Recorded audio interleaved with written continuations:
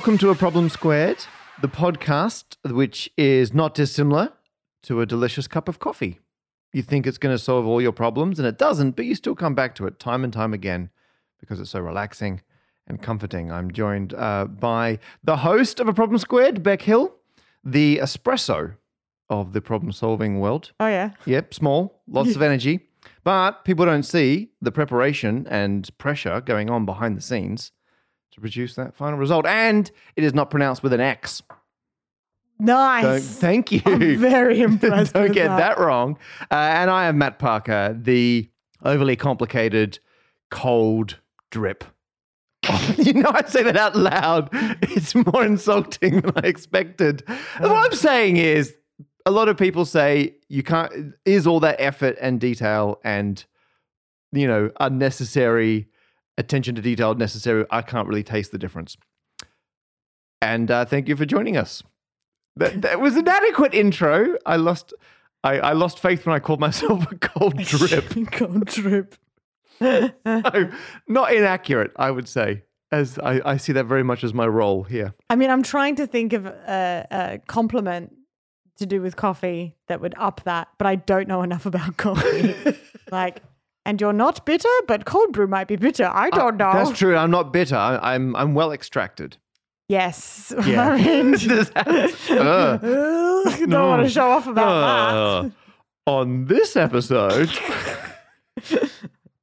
I'll be running the numbers on graphene toilet paper. I'm going to find out how much a book would weigh without ink. And I will be dealing with the many, many of you who had opinions about my previous solution to how far you can see on Earth. Let's get to it. Yeah. So, Beck, we're here in person. Yeah, if you're listening to this and you're like, this sounds slightly different, and why is Beck reacting so quickly to Matt's facial expressions that you can't see? Where's that lag we've come to know and love? We're in the same room together. Oh dear. Well, it's like episode 2 was the last time we were simultaneously. I know, right? And we're on 22 now. Isn't that 23? No, 23. 023 this one, yeah. We went like 20, 21 episodes virtual. We were ahead of the curve on that. Yeah. We went virtual early 2020. Yeah. And now here we are. Wow. It's what exciting. a journey. Oh my goodness. And for what? I'm getting back in the cupboard. So at the end of this podcast, vote on if we should send Beck back to the cupboard or if... Does it detract or enhance the podcast to have us simultaneously in the same room? All right. Get us on socials at A Problem Squared. Just say cupboard. Yeah, or don't no give cupboard. any context. Cupboard or nubbard. That's what we want. Cupboard or nubbard. Yeah. Nubbard. Nubbard. That's one vote for nubbard. Do you spell that cupboard but just with an N? Or Yeah, do you get rid of the P? You know, I think you keep it. I think nubbard is N-U-B-B-A-R-D. No, we've got the P because it's like nup. That's the... Oh, no. Of course. All That's right. the response. I'm sorry. Yeah. I should have known. That's the joke I just realized now. Well done. Thank I'm you. impressed. So anyway, other than the highlight of hanging out with me this weekend, how have you been? Don't know why I'm laughing when you said highlight. I've been good. Been good? I've been good. So since the last episode, Make Away, Takeaway aired. You're now officially a TV star. Yeah. And thanks to everyone who's commented on it or It's said good. that it's really fun. I didn't mean to say that with a tone of surprise, but like it's children's TV. And I was like, okay, I'll probably like it because Beck's in there. Yeah. It's interesting how many people have said that, like, I'm not surprised it's good for kids, but they're surprised that it's quite watchable for adults. Yeah. I don't know how much I need to make it clear that the stuff that I do, I very much do as if it was for me and then make it child appropriate. Oh, 100%. Yeah. And I've seen you do both adult like stand-up sets and your kid stuff. Yeah. It's not dissimilar. Well, that's it. Exactly. If you like my stand-up or anything that I do aimed at adults, you're going to like the stuff the that I secret do. is Beck is always 100% Beck. Yeah, that's it. This is... This- Absolutely. And I remember someone said to me when I announced that it was coming out, they were like, oh, well done, congratulations. I mean, I won't be watching because I'm too old for it. And all I could think was, like how, like what a sad thing to say is that you're too old. I've aged out of your... For a kid, like I think you can be too young for something because mentally you're not prepared for stuff. Yeah. If it's to watch or read something, you're To this never day, too old. if someone just shakes car keys, I'm fascinated.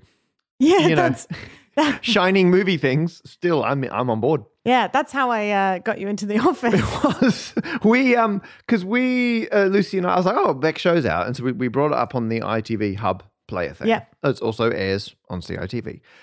And we did that thing where we're like, oh, we'll have a quick skip through and just see what this show's like. And so we watched a few bits of episode 3, but that came to a natural conclusion. And I went like off into the kitchen to get something. And I came back and Lucy's just still there happily watching away. Yeah. I'm like, you're still watching back. And she's like, no, this is great. Yeah. It's And really... she was engrossed. It crams a lot in. Even I'm surprised. It was better paced than I expected from a children's TV show. Yeah. No, well, thank Okay. you. Yeah. Yeah. I was impressed. Oh, good. I'm glad. Thank you. I really You don't enjoyed need making my it. approval, but I enjoyed it. I'm hoping we get a second season. That That'd would be be great. delightful. A couple of other things. Oh, I've been doing Anime to Z. Oh, Which yes. is the anime. competing If anyone podcast. listening, it's not competing. You Can't can listen believe to you're both. Doing another podcast. Have you seen how many podcasts I'm subscribed to? I've lost track of how none of many them you do, compete. let alone listen to. But if anyone listening likes anime or is wanting to get into one, we've just started Vinland Saga, watching one episode at a time and doing deep dives. And Vinland Saga is set in Viking times. Yep. We've been doing like deep dives on Vikings and stuff. So we've been talking to archaeologists and historians and Ooh. all sorts. Yeah. What about you? What have you been up to this last month? I had my protractor confiscated. You know, okay, because we've been catching up all weekend, right? Yeah. And I'm like, there's something I'm like, I cannot tell Beck that I had my protractor confiscated because I want to save that Yeah. as a thing for the podcast. Yeah. Security took my protractor because they said it could be used as a weapon Security where? at the Shard. Okay. So the Shard is a very tall building in London, for people who Yeah. aren't familiar. It's the tallest building in London. Oh, Matt, how far could you see from there? Okay, let's not skip ahead. And I was going to go up the Shard. And I brought a protractor I with don't me. know why that sounds like such a funny... I know. So I was going up the Shard, and security's like, "Whoa, what are you doing? You can't take that protractor with you. It could be used as a weapon." And I was there with Hannah Fry, also another mass communicator. She had an inclinometer with her, like a spirit level that measures angles, and they also confiscated that. Wow. We were doing a thing where you can calculate how big the Earth is by measuring the angle to the horizon from the top of a tall building. Oh, so this was a little bit of how far can you see? It's exactly how far can you see. Yeah. But using that experimentally to work out the radius of the Earth, Okay. which was done like 1,000 years ago. People were doing this. We're going up the Shard. Going up the Shard. The protractor. What did they use thousands of years ago before they had tall buildings, Matt? I can't think of any other way to be elevated above the ground than to go up a very tall building. So who knows? I assume they were just floating. So they were just, they did have magic and stuff back in those days. you know the classic 2 kids in a trench coat routine. Yeah, Just that. Yeah. But 4 or 5 people. Yeah. And no a trench coat. really long trench coat. Yeah, no trench coat. This is before trench coats were invented. Okay. One guy at the top with an astrolabe measuring the angle to the horizon. So I was particularly emotional because I'd handcrafted this protractor. This was not like some off the shelf. I just went and bought. You whittled it? That is so close to being true. Would you like to see it? Oh, you got it back then. It's over there. So describe it for the listeners. It is a large let me piece of grab it. Hang on. perspex. Oh, yeah. I would say, it's big enough to use as a small corner desk. We'll post a photo of it. We'll post photos on Yeah, socials, yeah. Instagram and Twitter. It's also got a plumb line on Patreon. it. So when I move it around, We can see your plum. You can see my plum is just dangling at the bottom of the protractor. Can see why they confiscated. Yeah, they're like, "Sir, your plum is showing." I really wish we weren't in person now. I don't want to see this.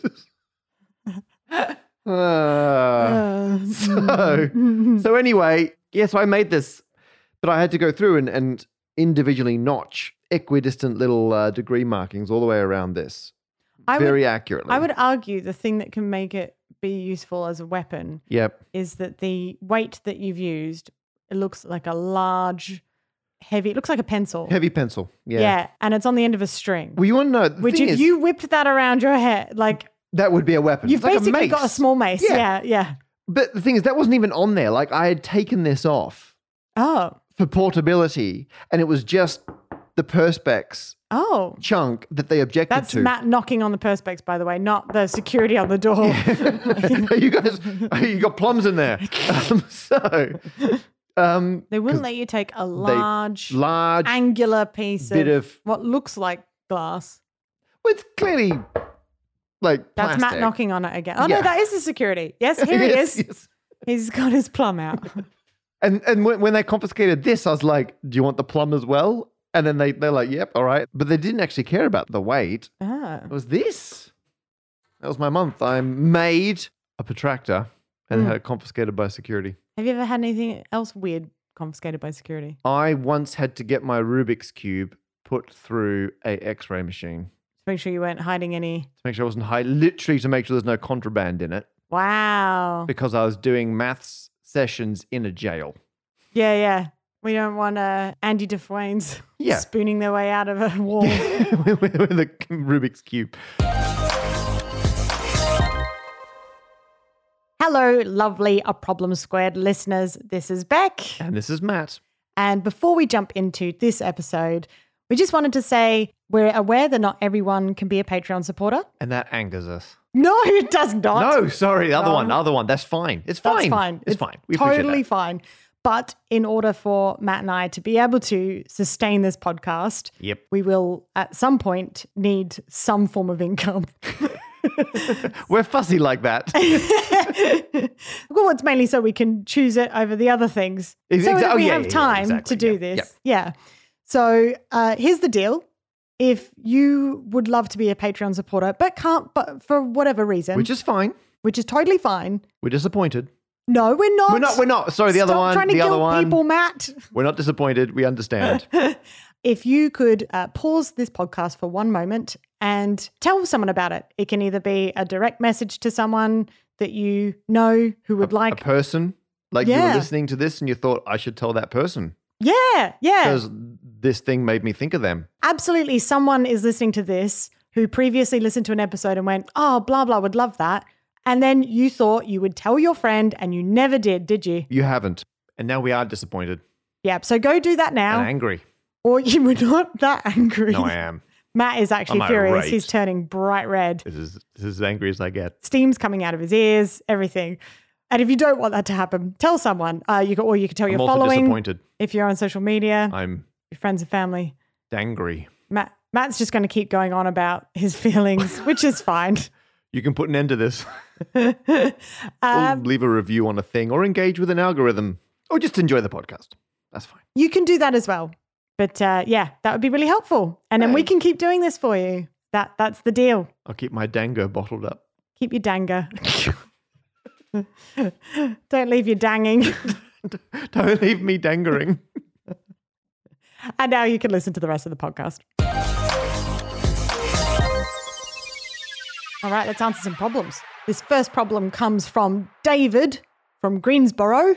Borrow? That's how it's been spelt. And it says, if you rolled up graphene into a roll the size of a toilet paper roll, how long would it be? So if you had a toilet paper's roll worth of graphene.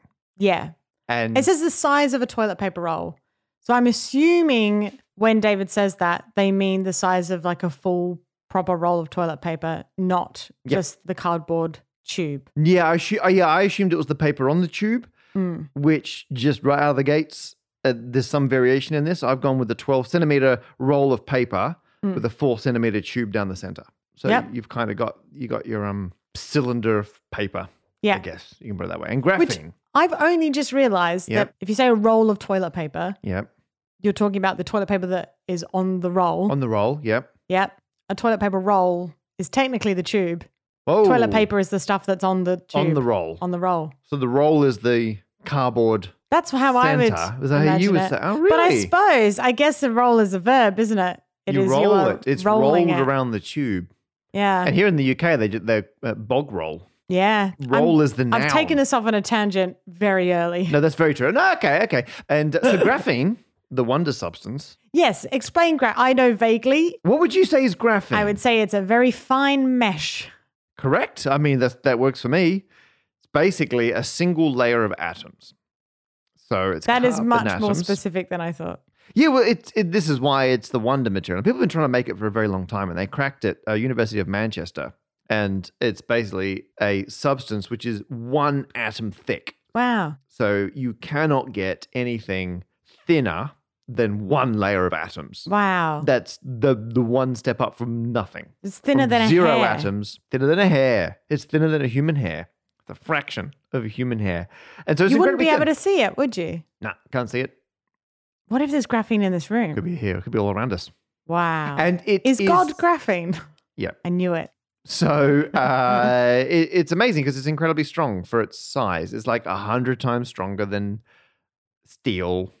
This is an example analogy for its mass. Right. So it's only an right. atom thick. You could break it, Yeah. but it's got a million applications, none of which I think have actually come to market. But it's this amazing wonder substance because it's just a hexagonal grid of carbon atoms. Mm-hmm. And they're all hanging on to the 3 carbon atoms nearby.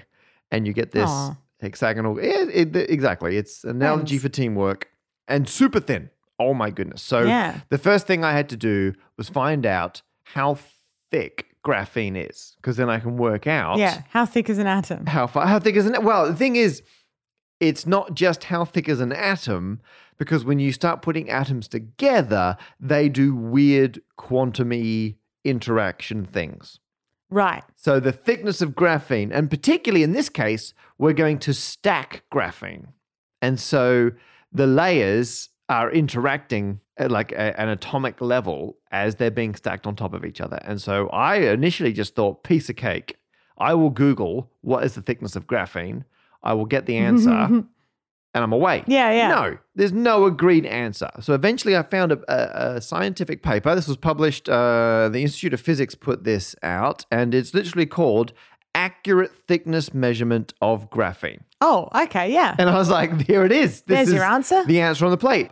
For free, you can read the abstract. Okay. And the abstract is this bit at the top here, this opening paragraph, which does not contain the answer for how thick is graphene. Yeah, it's the trailer. The free sample, the trailer, doesn't get, they tell you other ones are terrible, and they give the range. They're like, other measurements are between 0.4 and 1.7 nanometers. What is a nanometer if you were to compare it to, say, a millimeter?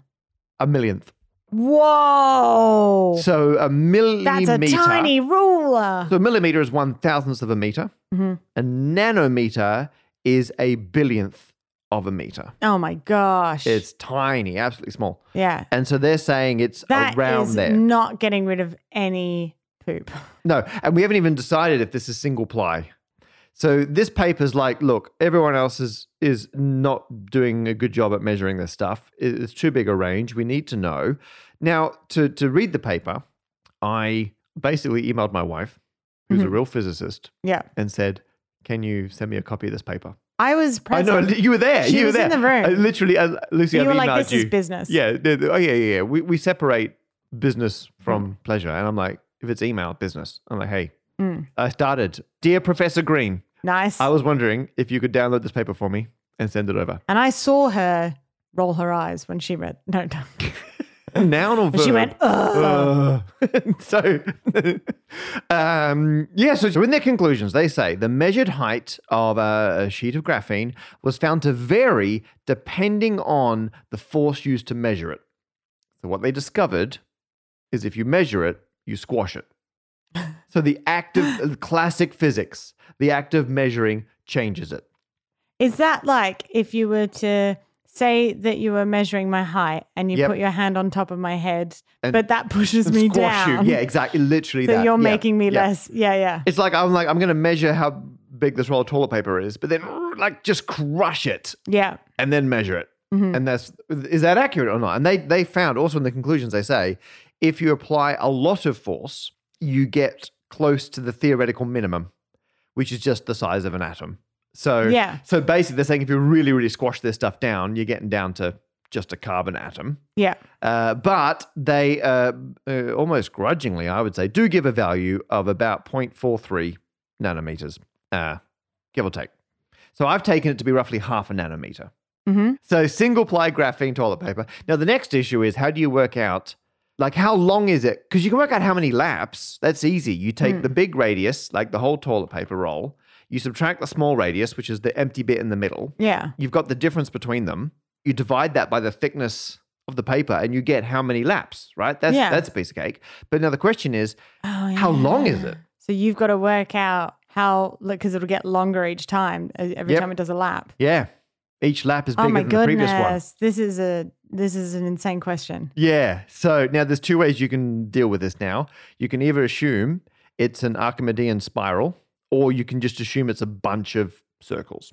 An Archimedean spiral is a spiral where it doesn't get bigger as you spiral out. So the classic, so the classic spiral, you get bigger and bigger and bigger. That's what you get when you wrap like rope or something around. It's spiraling out, but it's not getting thicker as you go. So the toilet paper is technically one continuous spiral coming out. I don't understand. It is getting bigger though. What are you talking about? But the rope isn't getting thicker. No. So a lot of you're using more. Yes, you're using more each lap. Hang on, excuse me. At what point do you wrap something around and as you go around, the thing gets bigger? Like if you're looking at the spiral in like a snail shell, or if you're moving in a spiral action, the distance between the laps of the spiral tend to get bigger as you go. Yeah, it's like a Fibonacci. Like a Fibonacci thing. Yeah. What's happened here is mathematicians have come up with ways to describe things that are otherwise super obvious. Yeah. For me, I'm like, oh, but it's this particular type of spiral where the thickness doesn't change. And you're like, you mean it's just exactly what you expect? It's like everything you've ever with. Exactly. Yeah. So I've gotten unduly excited about something that's super obvious. And is that named after Archimedes? Archimedes, yes. Oh, the bath guy. The bath guy. He may have said Eureka when he. I know. Everyone else around him is like, why are you saying that? It's super obvious.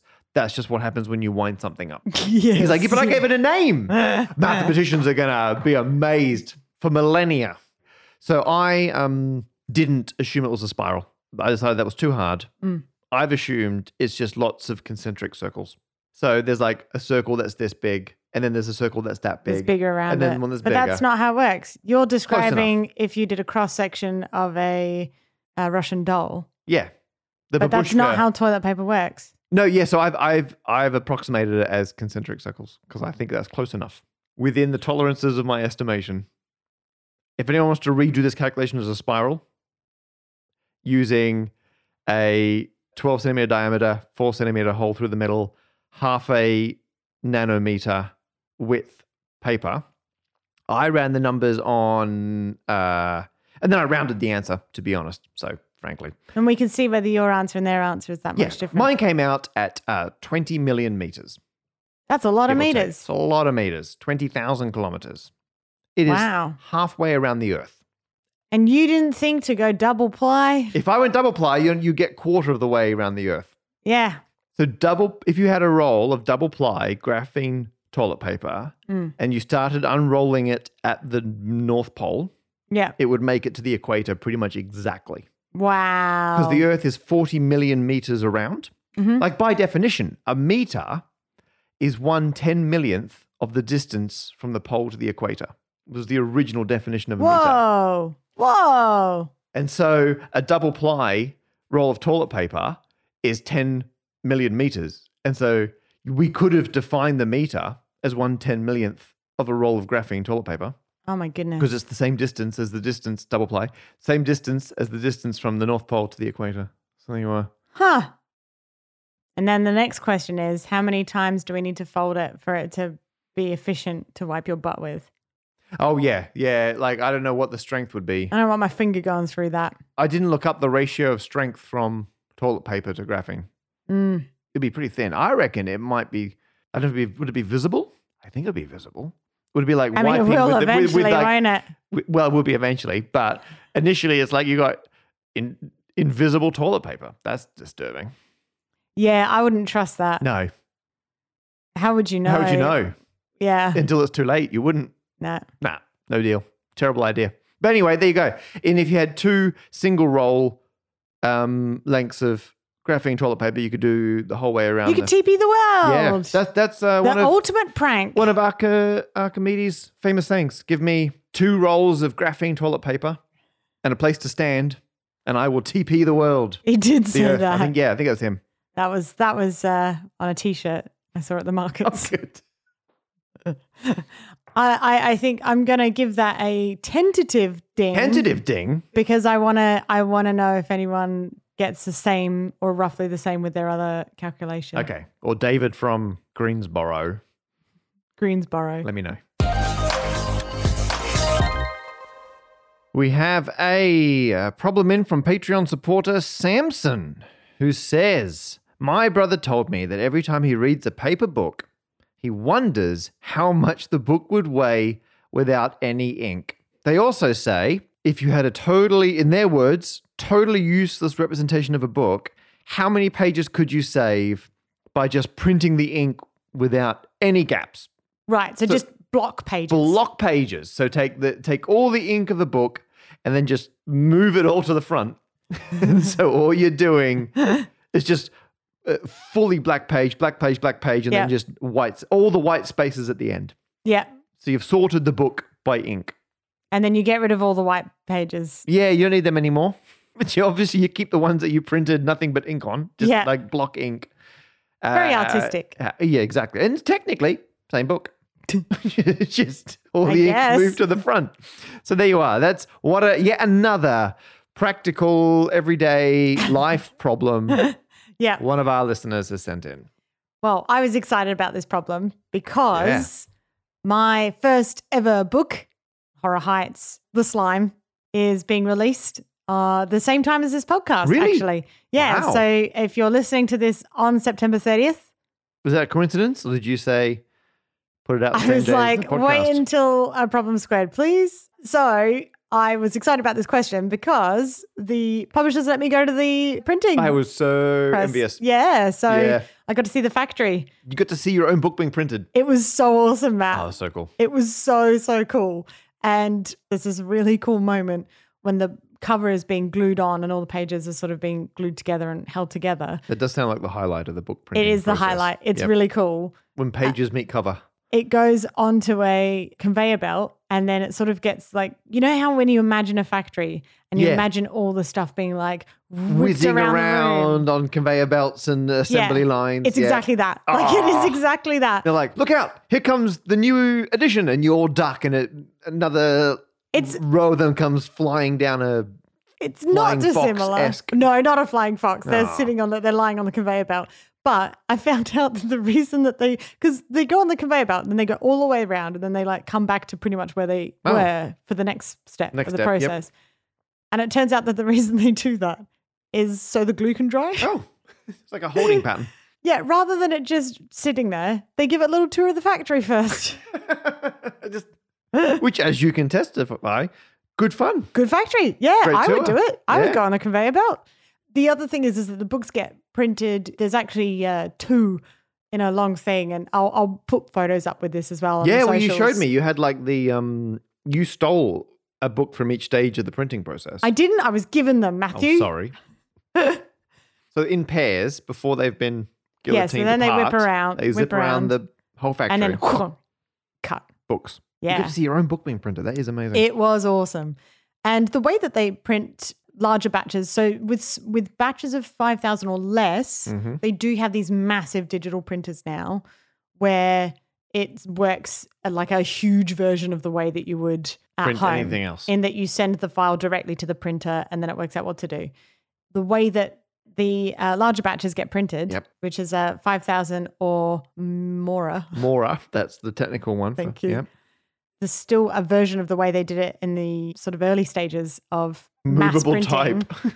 You're not quite movable type, not like little clickety-clack things that you put together. Oh, there's not some guy like twisting a press. But it's sort of a version of that. So what they do is they make these big aluminium plates and then they put a large proportion of pages. Oh, they etch all the pages in one big plate. They etch all the pages. It's like immovable type. Yeah. It Yeah. feels So like the they've same skipped thing. the moving around the little clickety-clack They just etch them stampy in. things. They etch them in. Wow. And then they go through a roller where the ink is applied to them. Yep. And the ink is like a mix of oil and water. And the oil sticks to the bit that's etched. I was going to say rough, but there's something, the surface is different, so the oil sticks to it. Yes. And the water's like, forget that. I'll be over here in the white space. if anyone needs me. Exactly That's amazing. that. So then it gets transferred onto some paper, then transferred again Oh. because that would bleed really quickly. Yep. Yeah, like blotting. Oh. But it does mean, obviously, that you don't get a transfer of all of the ink onto the page. I haven't taken that into my calculations. I know it would affect it, but we're Ooh, that's interesting. doing yeah. what we can. Yeah. And it's different book to, I mean, for my books, I use a specific photographer for the photos in my books because they will process the images in such a way to compensate for the way the ink is absorbed into the paper. Yeah, right. So the whole interaction between ink and paper is non-trivial and needs to be factored in to these processes. Well, it's why often in books where there are photos, the paper type will suddenly change. Yeah. Yeah. My publishers don't spend that much money on my books. It's cheap paper the whole way through. Yeah. Fair. Yeah. Yeah. So I actually spoke to Beth and Ollie from Clay's Printing, who are the spokespeople, and I asked them the question that Samson posed, and this is the response. It's really hard to give a definitive amount because each book is individual. Each book will have a different content, and it's the content that will determine how much ink is used. So basically, we looked at the text data that was supplied, and we could see how much of the text was comprised of images, how much was writing. Because obviously, if you're using text, it's 100% solid ink you go through, and depending on how many pages you've got, if you've got chapter breaks, if you're putting a blank page in after a chapter, but when you've got images, for instance, they could be comprised of tints. So you could have some part of that image that's only at like 40% ink density, and then others that are at 70. So all that sort of stuff could vary the result and the amount of ink is needed. So just by looking at that and the amount of images, we could give a really rough estimate. And it is really rough because there's the printing process here. There's big reels. It's not like little packs of ink. It's big, big amount of ink. It's literally piped in, isn't it? Yeah, Like... so there's lots of ink. So kind of work out 15 to 20 kilos maybe. Just to for the whole print run. For the whole print run. And then per book, we're looking at roughly 11.2 grams. Very specific. I said roughly, and then very specific answer. So, Yeah. That was the answer. not quite. Well, That is the weight of ink per book, but they want to know how much the book would weigh without the ink. my mass minus 11.2. Exactly. So I managed to find the weight of the books. Excellent. So each individual book is 157.3 grams. Right. So Matt, you do the maths for me. I've Take away. subtracted 11.2. It's 146.1 grams. There you go. 146.1 grams is how much specifically my book would weigh without ink. And actually, you know what? 11.2 divided by the original mass, 157.3, about 7%. About 7%. There you The go. mass of the book is the ink. And obviously, it's going to vary book to book. Absolutely. I But could not using- find that out. Horror Heights by Beck Hill out. Yes. September today. 30. Yes, Yep. today. If you're listening to this on the date of release of the podcast. 7.12% ink. Yeah. That's what you're getting for your money. That's the bit you're paying for, really, the ink. Arguably, yes. Arguably, yeah. Yeah. Yeah. Which brings us on to the second part of the question. Oh, yeah. How many pages would that be if it was block printed? And I went to you for help with this because I was like, ooh, that's going to need harder maths. Well, the printing people were no help. I mean, to be fair, they print a lot of different books. Yeah. And they don't care about the area of the print, just the amount of ink. Yeah, this right? is not a thing that they have to work out. So why spend time on it? No. New question for them. So, but you thankfully had your book in PDF form. Yes. So I wrote a bit of Python code to take all 176 pages. Mm-hmm. And the PDF you gave me is like the full print bit, but I cropped it down. I'm like the digital version of that machine. Yeah, you are. In the printing press. Yeah. I cropped it down to just the bit that's in the finished book. And then I wrote a bit of software to look at every single pixel in the PDF and see if it was pure white. So it's nothing being printed, or Yep. if it wasn't white, something was being printed there. Mm-hmm. And then I went through and summed them all up. Which is incredible. And I was just going to guess. Well, I've got a page-by-page breakdown. Do you want to know the most coloured in and the least coloured in pages? I think I know which are the most coloured in ones. Okay, what do you Do you reckon? have The numbers? most, yeah. Okay. What do you right. reckon is the most coloured in? I would say that the most coloured in, For reference, Beck is flicking through My a own- copy of her own book. yeah, Can I tell you one thing I did do? no. Occasionally, I'll tell you two then. Occasionally, there are greys Mm-hmm. where it would use half as much ink. I have pulled all that ink together. Oh, nice. So if there's two half bits of grey, I've just put them together to be a solid That bit of makes black sense. printing. Yeah. I'm going to say page 167. Correct. Yes, because that is the very last page before the acknowledgements. Well, not the very last, it's the second to last page before the acknowledgements. And it is pure black, which Wait. is very handy. 85.47% Oh, I'm sorry. black. Just, roughly. And I'm going to guess that that is to do with the CMYK values, Actually, they were pretty well, I had to convert it to RGB. So Yeah. I've just got which is not the same. not the same. But once it's because they're all greys, once they're converted into red, green, blue, it's just the same value for all of them. So I just took the red value each time as a measure of how colored in it is as Yeah. a percentage of 255, Mhm. which is the scale. However, the crop marks is like an inner and outer crop mark. So the crop will be somewhere between the two. I've split the difference. And I think for some pages, like in the very middle where the spine of the book is, there's a little, even if it's meant to be pure black, often it doesn't print all the way in. So I've done the amount of ink put down. And so I think in the very center of like a 2-page spread, the bit you can't see that's glued, Yeah. I'm still including that, which is why maybe you're not getting 100% for some of these. Oh, yeah. Yeah, because they don't need to print that. They're no. gluing it together. Exactly. And do you want to know the page with the least ink on it? Ooh, all right. This is a good one. If you pick one, I'll be able to tell you where it ranks. I'm going to say 104. 104. Hmm. Okay, page 104 is the 6th Really? most blank page in the book. Oh my That gosh. is good. Wow. For just flicking through it, that is impressive, Beck. Thank you. And you're still going. You still want to beat your record. I'm now looking. What about 15? Where does that come? 15, 9th. Oh my gosh, that's You're going worse. the wrong way. 14 is better than 15, according to my numbers here. Really? Oh, it looks does like that more check out? writing to me. But no, I think you're right. I mean, I trust your maths. Maybe there's more than- gaps.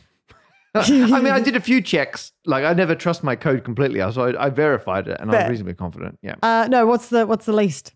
The page with the least ink, 32.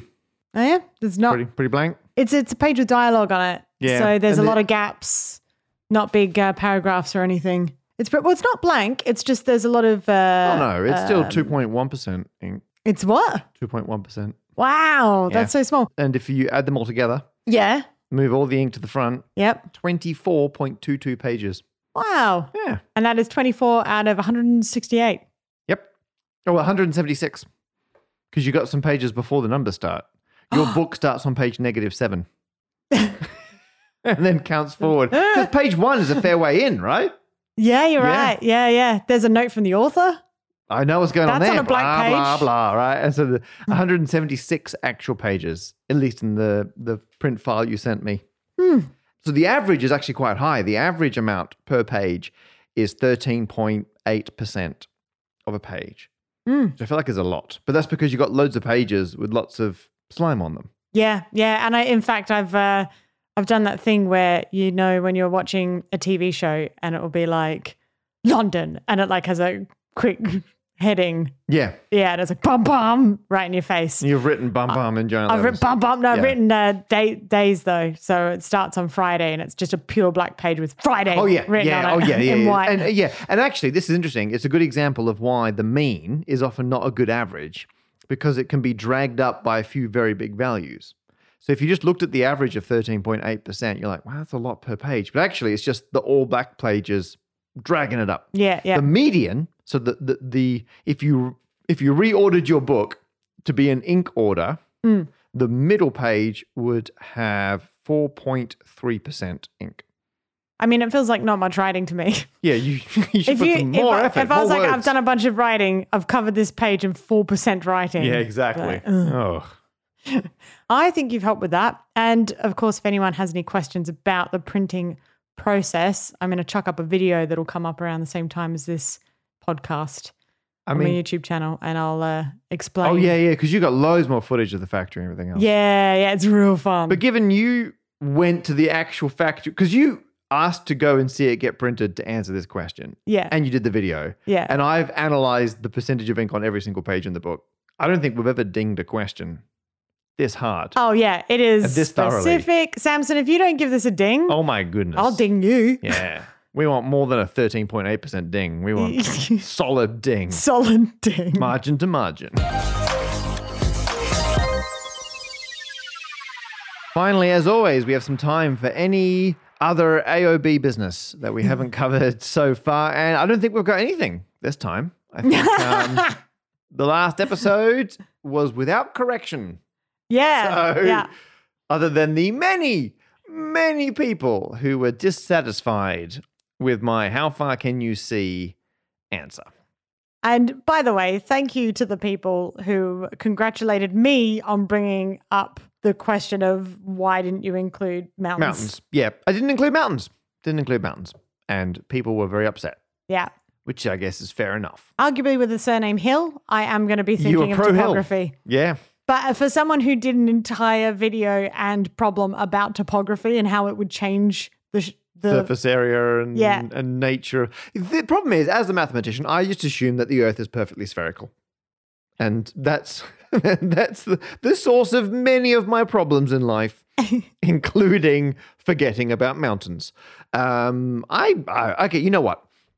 I was going to continue to stand by my policy of just looking at buildings Yeah. because it's how far humans can see. But you're right, you can go up mountains. And I was like, well, I need examples of people saying that mountains are superior because I think mountains, the trouble is how other mountains are going to get in the way of trying to see a long way if you're on a mountain. Yeah. And but so- arguably that also helps you to see further away. Yeah, well, okay. So anyway, people then did very kindly send in a lot of other suggestions. Yeah. So I apologize. I'm not going to name check everyone because there were so many people. So many. And in fact, since we recorded that, Yep. I remembered that when I was in Sicily, in Mazzarino, Yep. which is like, sort of south, sort of central south, I could see Mount Etna from there on a clear day. And as the crow flies, that was about 86 kilometers, which I know that you were talking more about We were 100 over 100, kilometers. yeah, but still. But that, You're right. Yeah. No, I agree, Beck. It was as much your fault as it was mine. So our eagle-eyed listeners, someone suggested Tenerife, which is the highest peak of Tenerife is 3,715 meters above sea level. And they say the other highest peak of Gran Canaria is just shy of 2,000 meters above sea level. And they reckon you can see peak to peak and it's over 100 kilometers apart. It's a great suggestion.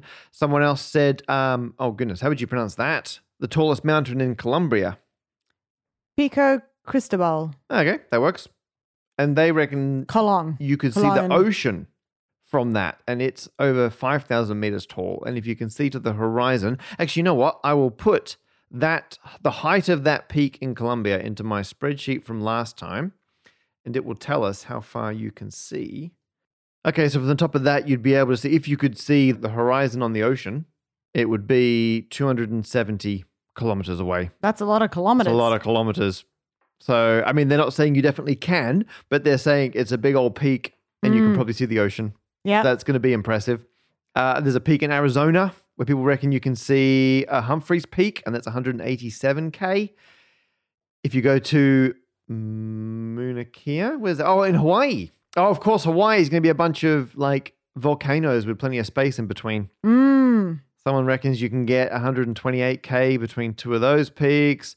Mount Hood in Oregon. We've got Aconcagua has a line of sight to the ocean again. Oh, it's even taller. Oh, you know what? They reckon that one's 6,962 meters. Let's chuck that in the spreadsheet. That's going to give us 298K. So that's pretty much 300K. If you We can don't see have from there. visual proof of those, though. No. These are theories. Well, this is it. A lot of people are just throwing theories at me, saying, what about this peak? No one's bothered to go up these peaks and check. Or they have, but no one's decided to send us the proof. No one sent us the proof. Or they didn't make it back. We don't know. We're not getting until several people sent me the world record for longest distance in a photograph. Like the greatest distance away from something and still taking a photograph of it. And that is from Spain to France. Someone went up the Pyrenees in Spain, mountain range, looked at the Alps. That's a fair way away, over in France. And they took a photo of the Alps from Spain. And there is a distance of 443 kilometers. Whoa. And what I love about that, because it's an actual photo, someone's done it. Yeah. The whole time I've been ignoring the refractive index of air. So actually, light will curve around the surface of the earth. So you can actually see further than is theoretically possible because you don't actually need a straight line of sight. The light will do some of the work for you and curl down so you can see even further than the theoretical maximum. Is that how that that ship optical illusion where they look like they're floating because they look like they're sitting above the waterline? Exactly that, because the light is bending in the different density air as above the water. It's why when the sun sets, you actually see it set slightly later. Like it's already set, but we can still see it.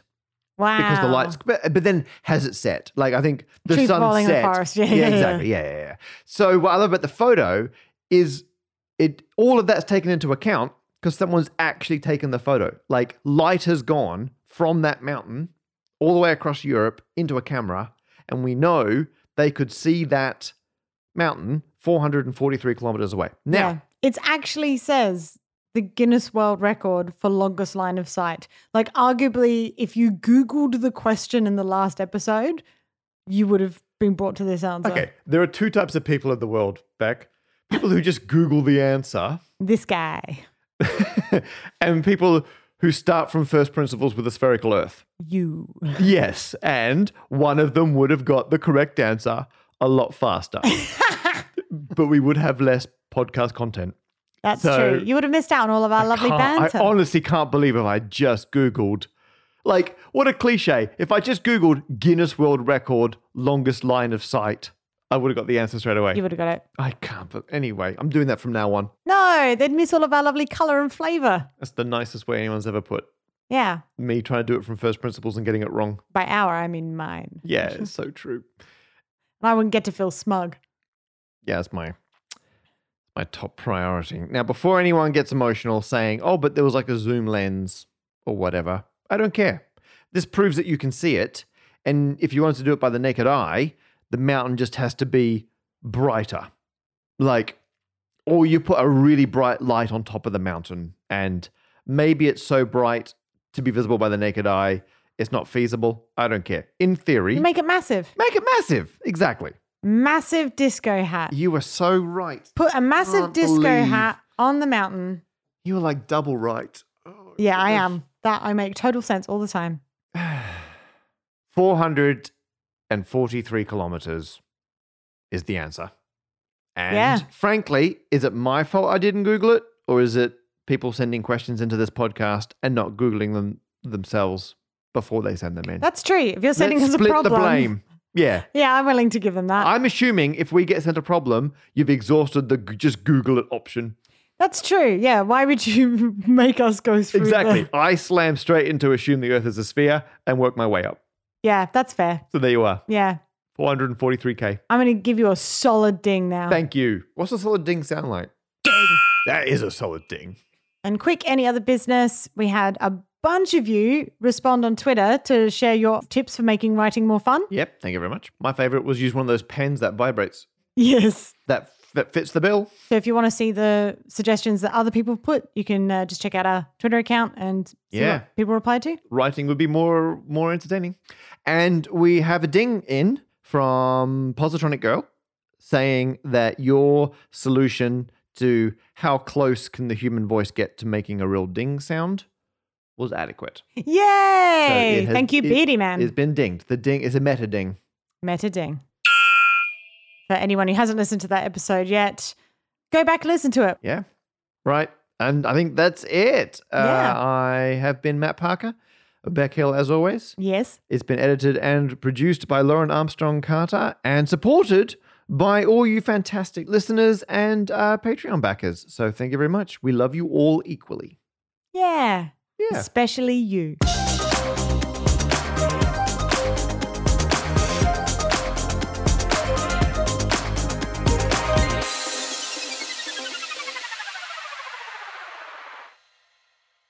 Beck, have you got a card? What, on me? No, like in your mind. Pick a card. Okay. There's so many. You got it? There's like 52 that I can choose from. Can I choose jokers? You cannot. Okay. You got it? Yes. Okay, next time I'll guess it. I've switched it now just in case. No. All right, I've got it. In fact, I'm going to message our producer, Lauren, the card that I've thought of. That's such a good idea. So that I can't forget it. Do it. Okay. Keep that card in your mind and you'll send messages.